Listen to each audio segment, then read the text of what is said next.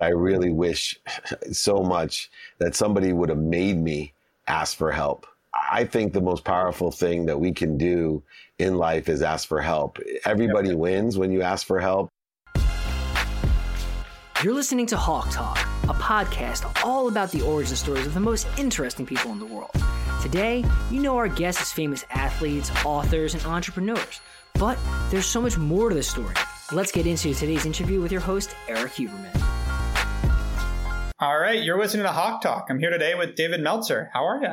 I'm doing phenomenal. Thanks for having me on. Of course. Thanks for coming. So I just imagine like you're born, you come out in the delivery room, and immediately you're just a breadth of knowledge and a business mogul, and you're ready to go, right? From the start?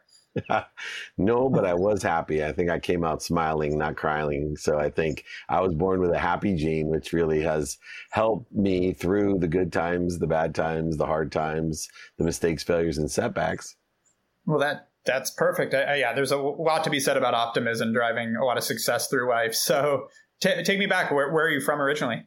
So I was born in Akron, Ohio. My dad left when I was 5. So we had a single mom who worked 2 jobs as a second grade teacher, packed my dinner in a paper bag most nights to go fill up turnstiles at convenience stores with greeting cards just so we had enough to eat. Wow. Education was extremely important, obviously, with my mom being an educator. So it was, doctor, lawyer, or failure. That's all I heard as a kid. Or the fetus wasn't fully developed till after graduate school. So when I would tell her I wanted to be a professional football player, she would tell me, do whatever you want after law school or med school. I don't care. And so the funny thing is, growing up in Akron, Ohio, I had very little, but was super happy kid. Super happy. My siblings were extraordinary. They did all end up at the Ivy Leagues, summa cum laude, scholarships, just extraordinary academics. But the only time I wasn't happy was when we had these financial stresses, which many poor families do, many single mom families do. So I had it in my heart from the time I was 5 that I was going to be rich. And I wasn't necessarily going to be a lawyer or a doctor. I would go to graduate school. I made that promise to my mom, but I was going to live up to her word and I'd do whatever I want after graduate school. But I was going to buy her a house and a car, so I knew it wouldn't matter what I did. I was determined to, relieve my mom of the only sadness in her life, which was financial disparity and financial stress and financial pain. There's something to be said, the pursuit of happiness. Those guys 250 years ago knew what they were talking about, right?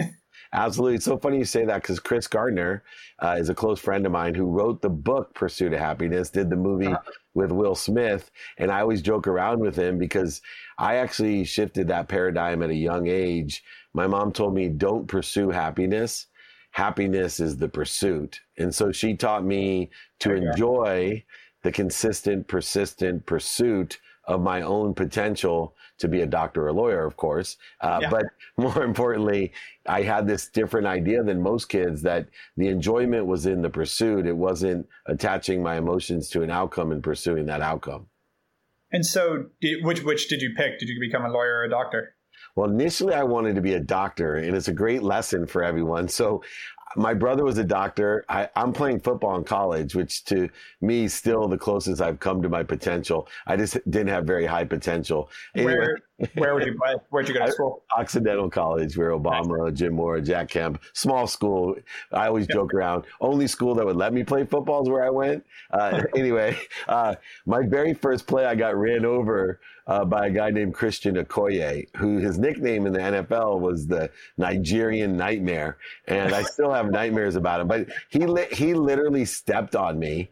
And I remember thinking, doctor, lawyer, or failure when I was lying on my back as a freshman. So I go visit my brother, who's a doctor, and I get to the hospital, and I'm looking around. He goes, "What's the matter, Dave?" I said, I hate hospitals. And he looked at me, he goes, "Dave, you're pre-med. What do you mean you hate hospitals?" And I was 18 years old. And everyone laughs at me when I say that. But if you put yourself into your mindset at 18, right? I don't know what a doctor does. And so I told him, I'm going to be a sports doctor. I'm not going to be in hospitals. I'll be on sidelines and locker rooms. I'm not going to be in a hospital. And he looked at me like, "You idiot." I'm like, "What?" He goes, "David, you need to be more interested than interesting." And to this day, it's a brand that I'm trying to build. I'm truly trying to build. Everyone's heard of the world's most interesting man in his tuxedo and the Dos Equis guy. I want to brand myself the world's most interested man. I've been being more interested than interesting since I was 18. And I want to say, have taglines like, be more interested, my friend. One time Dave Meltzer asked 100 open-ended questions just to find out how he could help somebody. Be more interested, my friends. Well, I became more interested. I switched from being a doctor when I was 18 into being a lawyer. And this time I was smart. I learned all about what law schools, what professions, which ones made the most money. So I ended up studying at Tulane University in New Orleans to be an oil and gas litigator because they made the most money. So that's why I wanted to be that. So I have to ask, because of some recent stories I heard, what year did you graduate law school? I graduated in 1993. Okay. So I got my job in 92 with an internet company selling legal research online. And my mom made me take the bar, made me graduate from law school. But 9 months out of law school, I was making over $1 million and bought my mom a house and a car. But one more funny story. My mom, this is another great lesson. We're going to have to go back to that, by the way. But yeah. So my mom, you'll love this. I graduate law school and I have 2 job offers, right? To work in the internet or to be an oil and gas litigator. I had both of these offers in 92. So I go to my mom, what should I do? Without blinking, my mom said, you got to be a litigator, Dave, because the internet is a fad.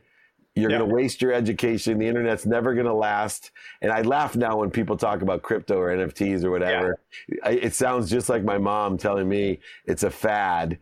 Because she doesn't understand, that, some of the companies are going to fail, but the internet's not going anywhere. Neither is crypto, neither is NFTs, because they have a great functionality. So just because someone loves you, kids out there, just because they love you, doesn't mean they give you good advice. Make sure they know what they're talking.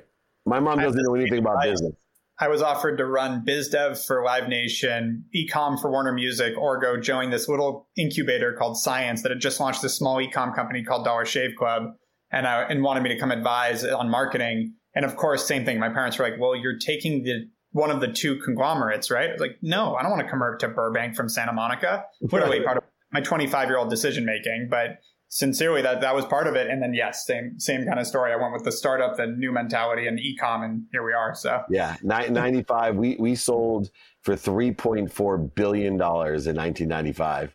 Wow. So internet was definitely not a fad for me. No, not at all. And so you were saying you made $1 million a year. Was that because of the sale, or were they actually? No. I was a salesperson. So my comp plan was at $250,000. I was the number 1 sales guy, outsold everybody 3-1.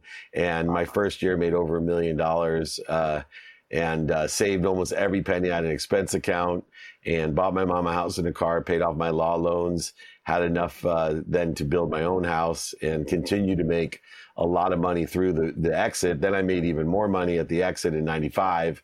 So I had 3 years of selling the exit, then worked a couple of years for Thomson Reuters, who purchased us. And then I went up to the Silicon Valley for the internet boom, ended up being CEO of Samsung's phone division up in the Silicon Valley.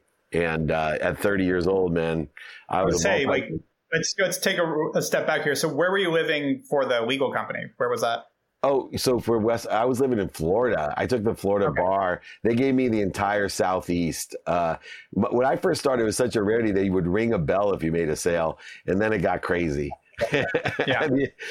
So like any internet company. Yeah. And then by 95, I was living back in California and got married in 97, moved to San Diego. In 99, became CEO of Samsung's phone division. I worked in the middleware space in between Thomson Reuters. I worked for EveryPath and learned Sand Hill Road. I raised money from Texas Pacific, Amarindo, Sequoia. We raised $169 million for a middleware company. So I worked in Web 1.0, Web 2.0 with Samsung and EveryPath. And now, it's helped me a lot understand Web 3.0. So where did the knack for sales come in? You grew up with an emphasis on education and you liked sports, but being able to be the top seller at a tech company and make $1 million, how old were you? It sounds like 25. 25. Yeah. When I got my first million, I was 25. Started making money at 24. So I'm what they call an eagle, right? I'm a natural salesperson. And I teach this a lot now because I was very good because I was an overseller, a back-end seller, a liar, manipulator, and cheater, especially on my comp plan, always trying to maximize that. I was definitely not the go-giver that I am today, understanding quantitative value, being an expert at articulating quantitative value, an expert at knowing that if you serve well and you serve many, you'll be compensated at the highest level at all industries. But that paradigm shift in my life, as you may or may not know, happened later in my 30s when I was running the most notable sports agency in the world, Lee Steinberg Sports and Entertainment. So you become CEO of Samsung's cell phone division. And how long were you there? 3 years. I was with the PCE phone, was the world's first convergence device. That was, my mainstay in 99, 2000, 2001. We won Best of Comdex, which was a big show, and CTIA, traveling the world, speaking, beginning that career on convergence, which is the convergence of, different content, utilizing different applications on different mediums, which is still applicable today, which is why I mentioned that. But then we got too big. Samsung started doing the flip phones, and we became the second largest manufacturers of phones. I was a great salesperson to raise money and start, building a image of a smartphone, even though they didn't call it that. They called them Converge. We had the world's first Windows CE device. Samsung manufactured a Microsoft CE device, a Windows CE device. So when that kind of moved away from me, I had an offer to be a vice president of sales of the phone division and step down or leave. I took the money and left. I met Lee Stein. I was going to take a new job at TELUS, which was in Finland, in the data division, be the president of their data division. But instead, I met Lee Steinberg helping a friend with the reality show. And 48 hours after I met him, he hired me initially as the chief operating officer of Lee Steinberg, but then made me 6 months later the CEO of the most notable sports agency in the world. Hey, I wanted to take a break to tell you about my brand new book called The Hawk Method, the 3 principles of marketing that made over 3,000 brands soar. If you like the podcast, you'll love the book. You can get it on Amazon or anywhere books are sold. All right, back to our show. Right. And so, was that because you played football and then knew tech? Like, what did he see in you? How did that happen? I wish more people would ask me that question, Eric, because, so many people want that job, but nobody asked me, well, why would he hire you? So it was a combination of things. Number one, I had the necessary skills and knowledge because I went to law school. I was always on the other side of sports. I hired a bunch of guys to do endorsements, speaking, branding when I was at the big companies. So I was well familiar with what Lee did as a customer, not as a representative. But what made the difference was 2 things. One, I had a technology background and Lee was a visionary. So I had the skills and knowledge, but I also had this technology background that he was looking for. He wanted someone that understood where technology was going to take sports so he could be ahead of the curve. And in fact, he made $20 million on an exit for one of the first blogs that he did with Steve Young, and then created an equity fund with Ronnie Lott, Steve Young, and other guys up there. So my knowledge and relationships were extremely valuable in the sports world. I also had executive experience, like I said, but I also believe this, that my younger brother went to Harvard, graduated summa cum laude, maybe on the edge of the spectrum, maybe not, but Lee definitely is, Lee definitely is. But I had lived with, my brother's 14 months younger than I. So I learned to communicate to my brother very effectively. We were very close. I'm probably his biggest fan in the world. Nobody is more proud or loves his brother more than I do, especially that one. He worked amazing PhD in social ethics. He's extraordinary, right? And he's a good dude. And anyway, so I knew how to communicate to Lee and make him feel at ease whatever frequency or vibration he exists at is the same one as my brother that went to Harvard. Lee graduated top of his class from Berkeley undergrad, Berkeley Law School. This hyper academic energy and the way they see things. I just naturally spoke to him like I spoke to my brother. And I truly believe that the combination of my technology background with the ability to communicate effectively with Lee is why I stood out and why he felt an urgent need to hire me before I started that job at TELUS. Got it. And how'd that go? How long were you there for? So I would still be there if it wasn't for Lee. And he has gone public with this. Lee's an alcoholic, and it became very difficult. The good news was I met a guy named Warren Moon. And so from 2006 to 2010, I was with Lee. By the time 2010 came, Warren had been with Lee since he was 18, literally. They went to, they're different ages, but went to the same high schools, how they knew each other. And Lee helped him through Canada for 6 years, all the way through the Hall of Fame, and made him a partner with me and Lee in the firm. So he was a full partner. And so Warren was the one that said, hey, Dave, we got to go. Every time we make more money, it sends him into a spiral. And, thank goodness, here we are 12 years later, he's sober for, over 10 years. But Warren and I started our own company from that company, which only dealt with the kind of projects that we liked. We created a marketing company that brought all the big names that we had to the biggest events in sports: Super Bowl, Pro Bowl, Masters, Kentucky Derby, Breeders' Cup, but for charity. And we created a margin for ourselves in there as well. But everything we did was for a charitable purpose or cause. But we would create a margin by bringing great celebrities and athletes for a lot less money and keeping the margin on that side. We'd bring sponsorship and make a commission on that side. And then the majority of the money would go to a charity or a cause. So basically, our business model was make a lot of money, help a lot of people, and have a lot of fun. People get so caught up on core values. And whenever I hear a statement like that, and there was one recently when I was diving into a business my dad had built, and they said similar core values, or it's like part of it, it's like you got to make money and have fun. And then there's usually a third one. And it's like, it is so critical to build something that you feel passionate about, that you enjoy doing. And you talked about, being happy. And I actually like that instead of pursuit of happiness. Like, it's another cliche with it's the journey, not the destination, but it's so true. Like, you have to enjoy it along the way. Yeah, and that perspective is what I teach today. I've been blessed, from working with Warren Moon on Sports One Marketing, having a global sports marketing company that was well-renowned, to start writing books and speaking. And then eventually my brand grew so much and started working with Gary Vaynerchuk to help him and AJ build their sports agency. So I was an initial consultant with those guys with AJ when he built the firm. Yeah. And then everyone wanted, I didn't know who Gary Vee was. I knew AJ because I'm a sports guy. Yeah, and so then all my guys were like, David, you got to meet Gary. So I sat down with Gary to give him some advice on the sports side, and including buying the Jets, by the way. I had an opinion for him.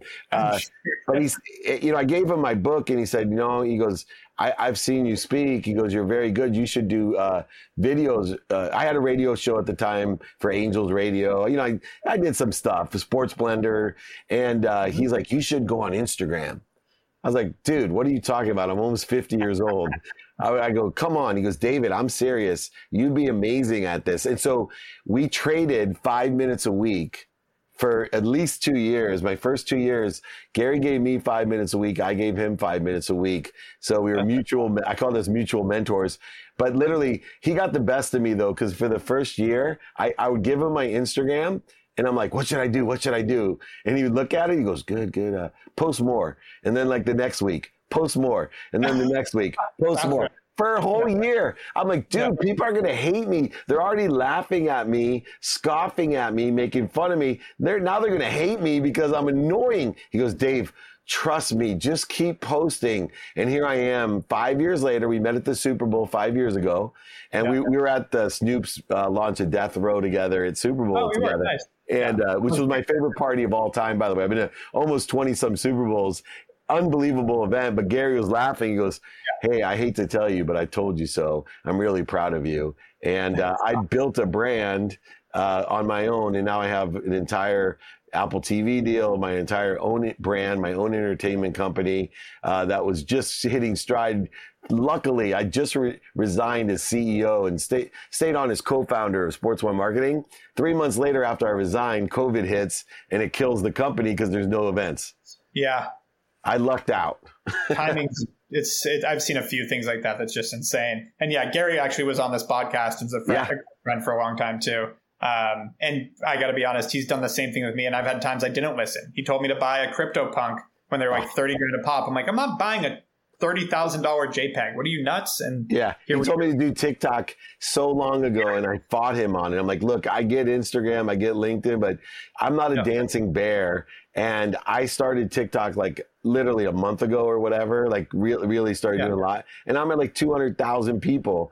And I'm like, God, I should have listened to him. Shit. Yeah, exactly. No, he's a bright guy. And listen, he misses too, but that's okay. Yeah. And he also, I didn't mean to interrupt you, but you know what I love about Gary from the start is he's really good at saying what he doesn't know. Like a lot of guys that know a lot about something like he does, like if you ask him something he doesn't know anything about, he's literally going to tell you, no idea, bro. Yeah. Like, don't ask me. Yeah. Really needs to happen. I think everybody tries to be an expert in everything. No, that's awesome. And so you moved on 2 years ago, and now you're focused on really your brand, what you're building. Tell me more about where you're at now and kind of what's coming. So I have a lot of different things that I have, but only one purpose.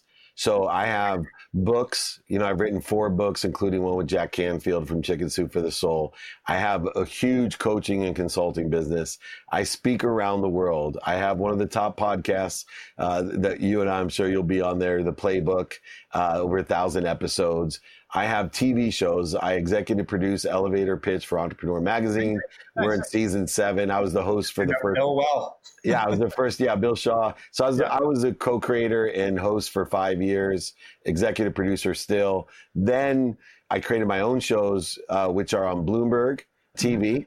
So I have 2 Minute Drill, which is the first only pitch show, $50,000 cash and prizes every episode to just pitch. No funding, just pitch competition.